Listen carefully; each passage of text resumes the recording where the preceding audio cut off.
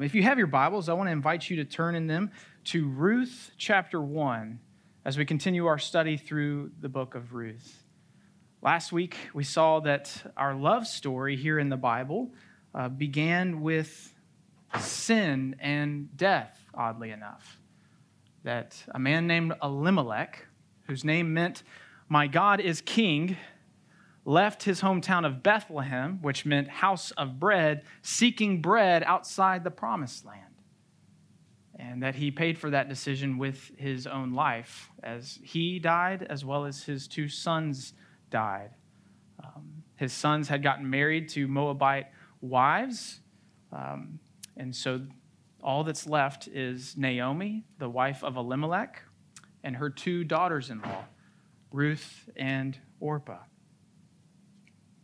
And we saw that if we pursue fullness of life in the will of God, He will show us His loving kindness.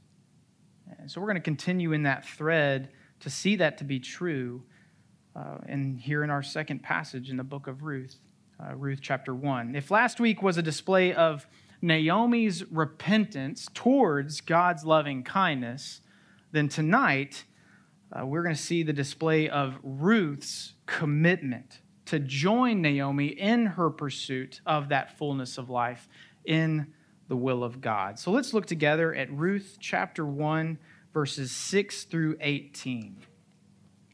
Ruth chapter 1, verses 6 through 18 say this.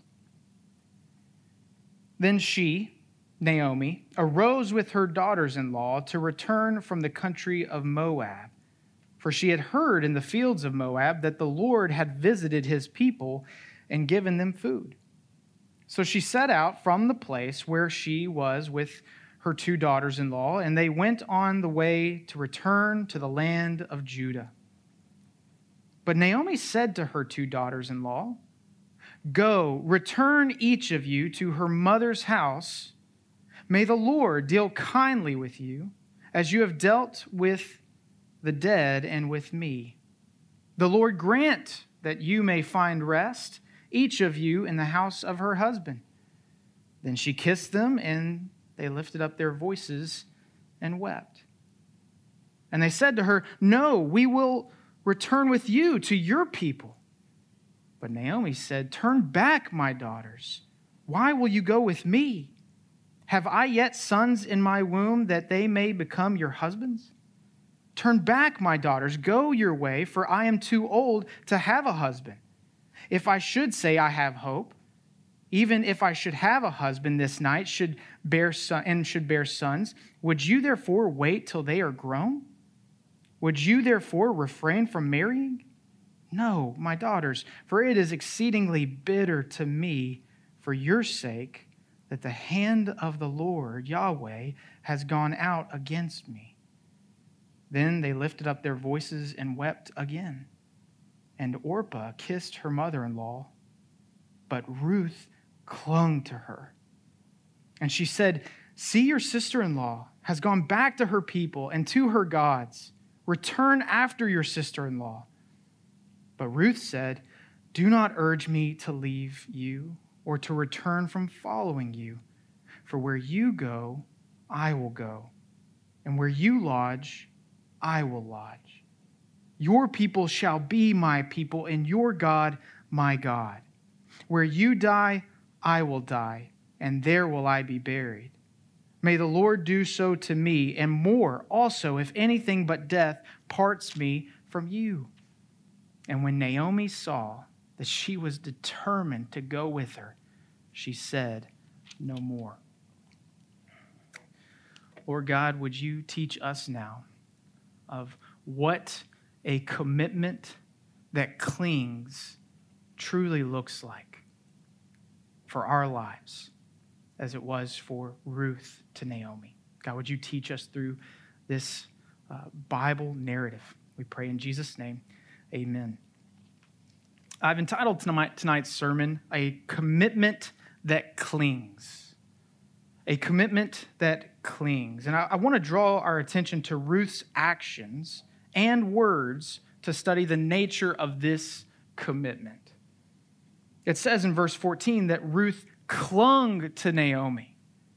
And then in verses 16 and 17, it gives us one of the most beautiful declarations of anyone in the Old Testament. As she says, "For where you go, I will go, and where you stay, I will stay. Your people shall be my people, and your God, my God. Where you die, I will die, and there will I be buried. May the Lord do so to me and more also, if anything but death parts me from you." Ruth has a commitment that clings. But what does a commitment that clings entail? Well, first, I want you to see a commitment that clings is focused on the one who blesses more than the blessing. A commitment that clings is focused on the one who blesses more than the blessing. Our passage tonight begins with verse 7. They went on their way to return to the land of Judah. Naomi and her 2 daughters-in-law left the fields of Moab and were on their way to Bethlehem in Judah when all of a sudden Naomi turns to them and tells them to go back. They've already begun on their journey towards Bethlehem, and now Naomi turns to Ruth and Orpah and says, "No, go back to Moab." You see, seeking bread in Bethlehem was the right choice for Naomi, but she comes to a crossroads in determining whether that's the right choice for Ruth and Orpah. Her people were not their people. Her God was not their God. She could have been asking any number of questions in her head. How could she bring Ruth and Orpah along with her when she could not guarantee their well-being? How could she presume on her extended family that they would support the 3 of them? Why would she want to bring them along when they were a constant reminder of her rebellion and the deathly consequence of that rebellion? How would she be viewed by others, bringing Moabite women back home with her, proving her lack of faith in Yahweh to provide for her and her family all those years ago? No, they'd be far better off in the land of Moab, she thought to herself. So she spoke a 2-fold blessing over her daughters-in-law. The first of the 2-fold blessing was, "May the Lord deal kindly with you." May the Lord deal kindly with you. God is kind out of an abundance of who He is. And that kindness is felt by all. Jesus tells us in the Sermon on the Mount that our Father in heaven makes the sun to rise on the evil and the good, and sends rain on the just and the unjust. That there is a sense that the Lord is kind, generally speaking, to all people. But His loving kindness, what the Hebrew translates from hesed, is felt by His covenant people. God goes out of His way to be kind to those who are His in a special way. Naomi is asking God to be lovingly kind to her Moabite daughters-in-law, those who are outside the covenant. She notes their kindness towards her in her time of grief. She lost her husband and 2 sons. While that grief is unimaginable, we can see how the blow is softened by the presence of her daughters-in-law, and that they can share in her sadness and mourning. They were kind to be present with her in her grief, and that is something she deeply appreciated in them.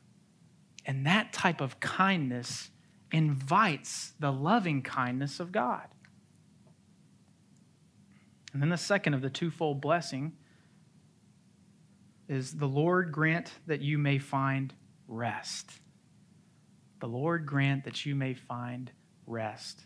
We've learned quite a bit about rest, haven't we? From our series on work and rest that we just completed before our study through the book of Ruth. And it's beautiful to see how Naomi desires rest for her daughters-in-law. But this isn't necessarily the same rest that we've been studying in weeks past. This is minutia. It is rest in the sense of a safe shelter. In the days of the judges, the position of an unmarried woman or a young widow was perilous. The one place they could find safety was in the house of a husband. Otherwise, she would fall victim to neglect, servitude, or oppression. What Naomi is asking God to grant Ruth and Orpah is rest in the form of stability. And isn't that what we want most? That as young adults in our 20s and 30s, we strive after some form of stability, and so often we are left wanting. And I feel this on a real and tangible level as I reflect that over the past 10 years, I have lived at 12 different places.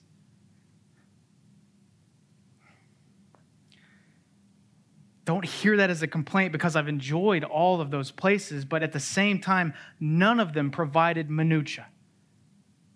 They were safe in that I could lock my doors at night, but there was very little stability.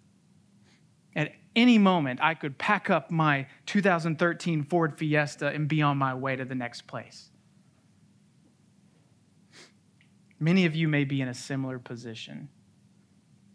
You'd love nothing more than to own your own home, to have a special someone greet you as you come to them and embrace them after a hard day of work.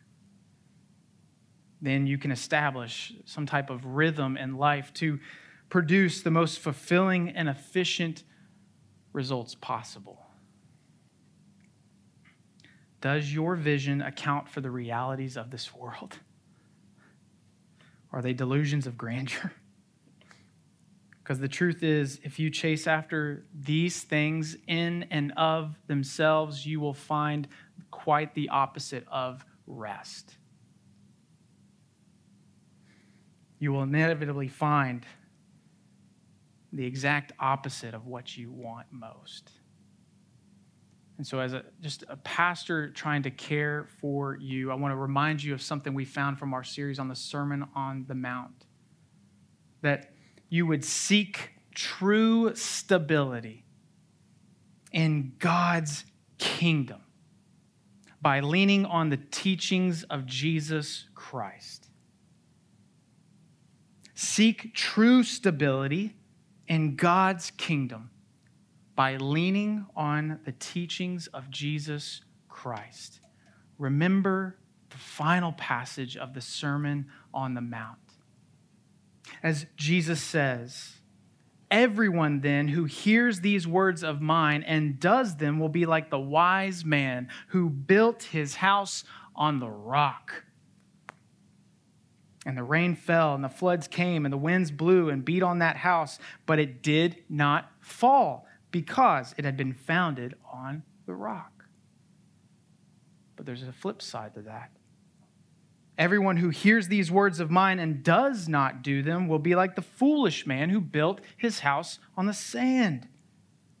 And the rain fell, and the floods came, and the winds blew and beat against that house, and it fell. And great was the fall of it. Seek true stability in God's kingdom by leaning on the teachings of Jesus Christ. If you focus on applying Jesus' instructions as he gives them to his disciples, you will find greater stability than any location, any person, any job, any schedule could possibly provide. And what you may also find that in God's timing, he has provided those other things while you weren't even paying attention, because you were so focused on kingdom-minded stability. Second thing about a commitment that clings that I want to draw your attention to is that a commitment that clings, and this is going to sound strange, a commitment that clings is inspired by feelings more than facts. A commitment that clings is inspired by feelings more than facts. Even after Naomi's twofold blessing, neither Ruth nor Orpah wanted to turn back. So Naomi urges them a second time, and in the second exchange, she makes a sound yet slightly aggressive argument. Go back, I have no more sons to give. This is the scene in the movie where you start to reach for the Kleenex out of the purse because it's about to get emotional. Right? Naomi is acting out of a complicated combination of both self-interest and consideration for those that she loves. And it reminds me of a scene from a beloved childhood film, the 1997 classic Air Bud. If you don't know Air Bud, that's about a stray dog that becomes an all-star basketball player for a small town team and befriends a shy boy who's new to the area. And there's a part in the movie where the main character, Josh, gives a snack pack pudding to Buddy, the dog. And after this nice gesture, caring for the dog, he tells him to get out of here. Go home. And it's so emotional that if you saw it and you didn't cry, then I'm convinced you're a robot. Naomi wants the best for her two daughters-in-law. And what seems best is that they would return to Moab. And she makes a valid point. I'm too old. You cannot wait for me to remarry and have kids and hope that it's a son to grow up and one day marry.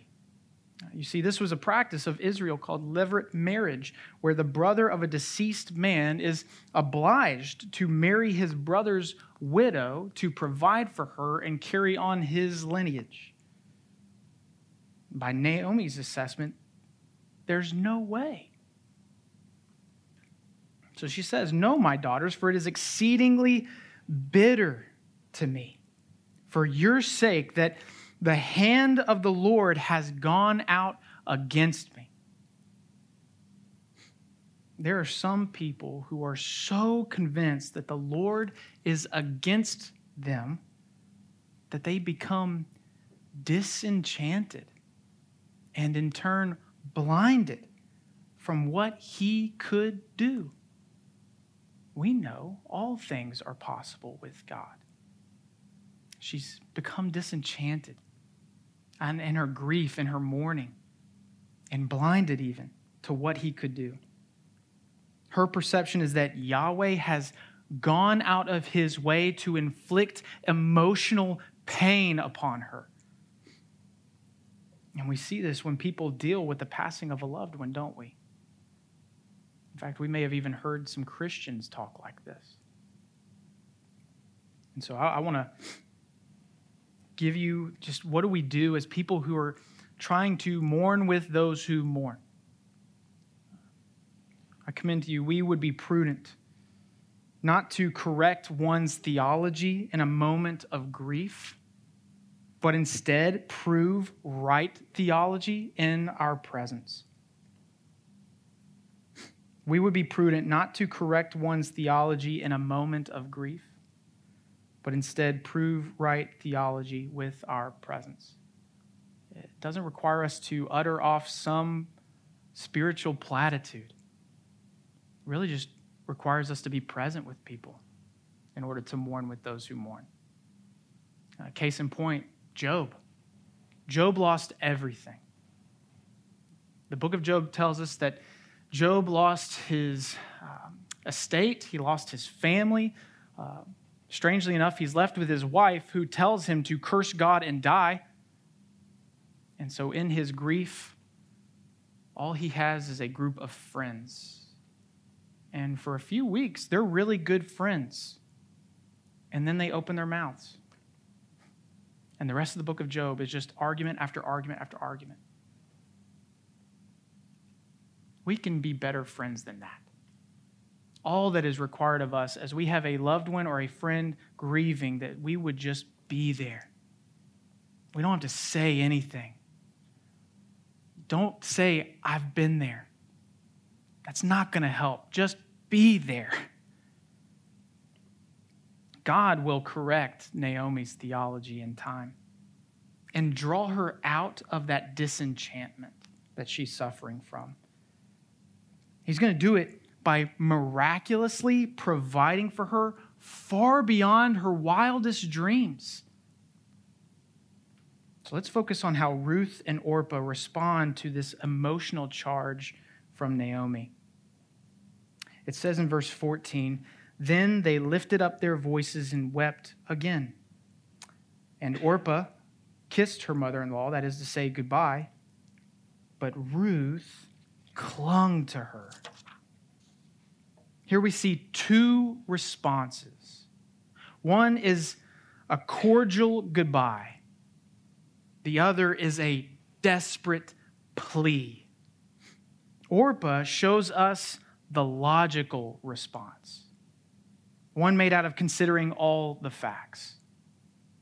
Ruth shows us the heartfelt response. In fact, the word clung there is the same Hebrew word used in relation to a husband and wife in Genesis 2:24, as it says, he would hold fast to her wife and the two will become one flesh. Hold fast. And we learn what it means to be human from Ruth. I learn what it means to be human from Ruth. As I reckon, what would I do in this scenario? As someone who likes to be logically minded about things, I would be Orpah, considering all the facts. But here Ruth, in a desperate plea, shows us what feelings can do. We are feeling creatures. We cannot escape it, nor should we. While feelings aren't everything, neither is logic. And I almost can't believe I'm saying that. Feelings find their right place in submission to the lordship of Christ. And that's where we see Ruth take her feelings. Under the lordship of Yahweh. As we see our next point, a commitment that clings is initiated with words more than works. A commitment that clings is initiated with words more than works. Notice what Ruth says in verses 16 and 17. "Do not urge me to leave you or to return from following you. For where you go, I will go. Where you stay, I will stay. Your people shall be my people, and your God my God. Where you die, I will die, and there will I be buried. May the Lord, Yahweh, do so to me and more also, if anything but death parts me from you." Feelings find their rightful place in submission to the Lord. She invokes the name of Yahweh in her oath to Naomi.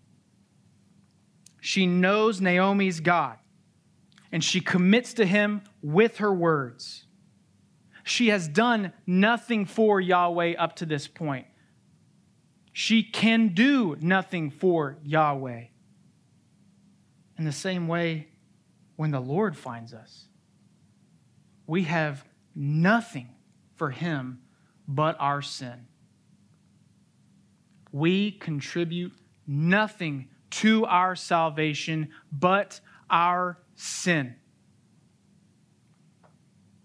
The simple command given to us is repent, turn, believe, and call on the name of the Lord and be saved.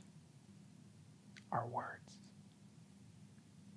Our commitment to follow Jesus is initiated with our words because the work has already been accomplished.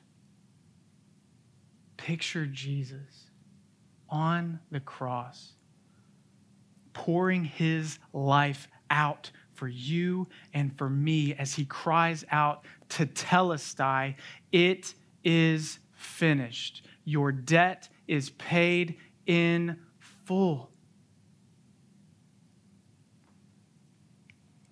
He laid out his life for his bride, the church.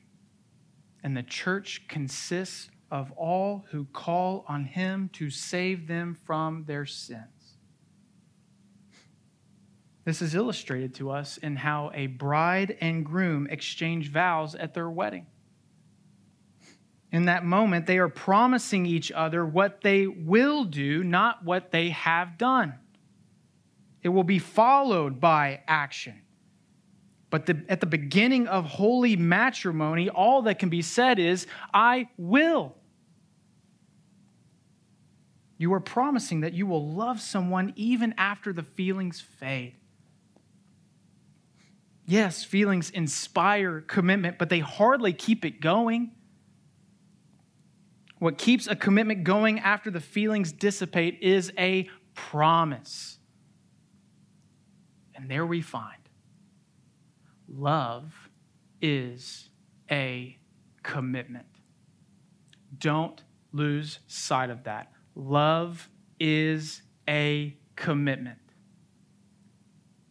If anyone falls out of love in their marriage, their only option is not divorce, it is repentance. Remembrance. Remember what you have committed and walk in step of that commitment. Love is exemplified in commitments like that of a bride and a groom. And even like that of a daughter-in-law and a mother-in-law, of Ruth and Naomi. While a commitment that clings is initiated with words, it bears fruit in works. Eventually, Ruth unfastened herself from Naomi and followed her to Bethlehem. And so we see a commitment that clings is proven by authenticity more than appearance. A commitment that clings is proven by authenticity more than appearance. Ruth didn't put on a show. When Naomi saw that Ruth was determined, she was silenced. Ruth delivered a beautiful declaration of commitment. One we hear quoted at weddings and see embroidered on pillows. And Naomi was silent. We might expect that Naomi would embrace Ruth, wrap her up in her arms, and give us a precious phrase like, "Sweet Ruth, you've never left my side." But that's not what we get. Naomi doesn't say a word. Ruth declares her undying love for her mother-in-law, and Naomi has a stiff upper lip. She knows Ruth is not putting on a show. Her determination is authentic. So nothing else needs to be said. I find myself asking a rather simple question and reflecting on this text. Do I cling to Christ the way Ruth clings to Naomi? Do I cling to Christ the way Ruth clings to Naomi? It's not necessarily asking if my commitment looks like I cling to Christ, but do I actually cling to Christ in my commitment to him? In John 6, we hear Jesus call himself. He says, "I am the bread of life." If you were here last week, you heard me mention this, that it's not by coincidence that the God-man Jesus called himself the bread of life, and he was born in Bethlehem, the house of bread. Well, John 6 is the text that shows us that. But even in looking at how he calls himself the bread of life, he tells his disciples, more than just the 12, but all those that were following him up at that point, that you would have to eat of my flesh and drink of my blood if you wanted to inherit eternal life. Needless to say, that's a little confusing, Jesus. And so many in that crowd, many of his disciples who had followed him up to that point, left him. They departed. John 6, verses 66 through 69 tell us, after this, many of his disciples turned back and no longer walked with him. So Jesus said to the 12, do you want to go away as well? Simon Peter answered him, Lord, to whom shall we go? You have the words of eternal life. And we have believed and have come to know that you are the Holy One of God. Peter and the disciples had a commitment that clings. They cared more for Jesus than any one of his miracles. They were able to look past the fact that Jesus said, you will have to eat of my flesh and drink of my blood, because their feelings were submitted to his authority. We hear Peter declare with his lips that they believe he is the Holy One of God. And it isn't just a show, because the disciples would go on to be persecuted and killed for following Jesus Christ. Reflect on your commitment to the Lord. Do you have a commitment that clings? In the way that you can look at Jesus and say, where else would I go? What else is there? You alone have the words of eternal life. So the main takeaway for tonight is that you would cling to the Lord in your commitment to follow him wherever he takes you. Cling to the Lord in your commitment to follow him wherever he takes you. You heard me say, we're a ministry that equips and sends people with the gospel. The truth that Jesus died and rose from the grave is power that we tap into as we follow Christ, as he makes us born again, that we would live a life of abundance as he calls us into it. That gospel equips us and sends us. But for us as young adults, where does he send us? Well, we have 4 areas of calling in mind that we enjoy equipping and sending young adults into. 4 areas of calling. Most of you, if you desire to be married, then you will be sent into godly marriages with the gospel. Some of you may feel the calling towards vocational ministry, maybe to become a pastor or a missionary, that you would be sent into that calling with the gospel. A large amount of you are in the secular marketplace. And we know that we're sending you with the gospel into that global marketplace so that as you reveal the excellencies of Jesus Christ in the workplace, you would be promoted up and out of that organization and probably out of the city of Memphis to the glory of God.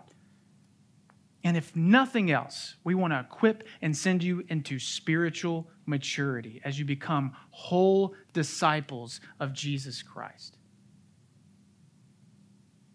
So with that in mind, cling to the Lord in your commitment to follow him wherever that takes you, whichever one of those callings that you want to pursue, we exist to come alongside you in that calling and equip and send you out with the gospel. The same thing that equips you is the same thing that sends you. It's the power of God unto salvation.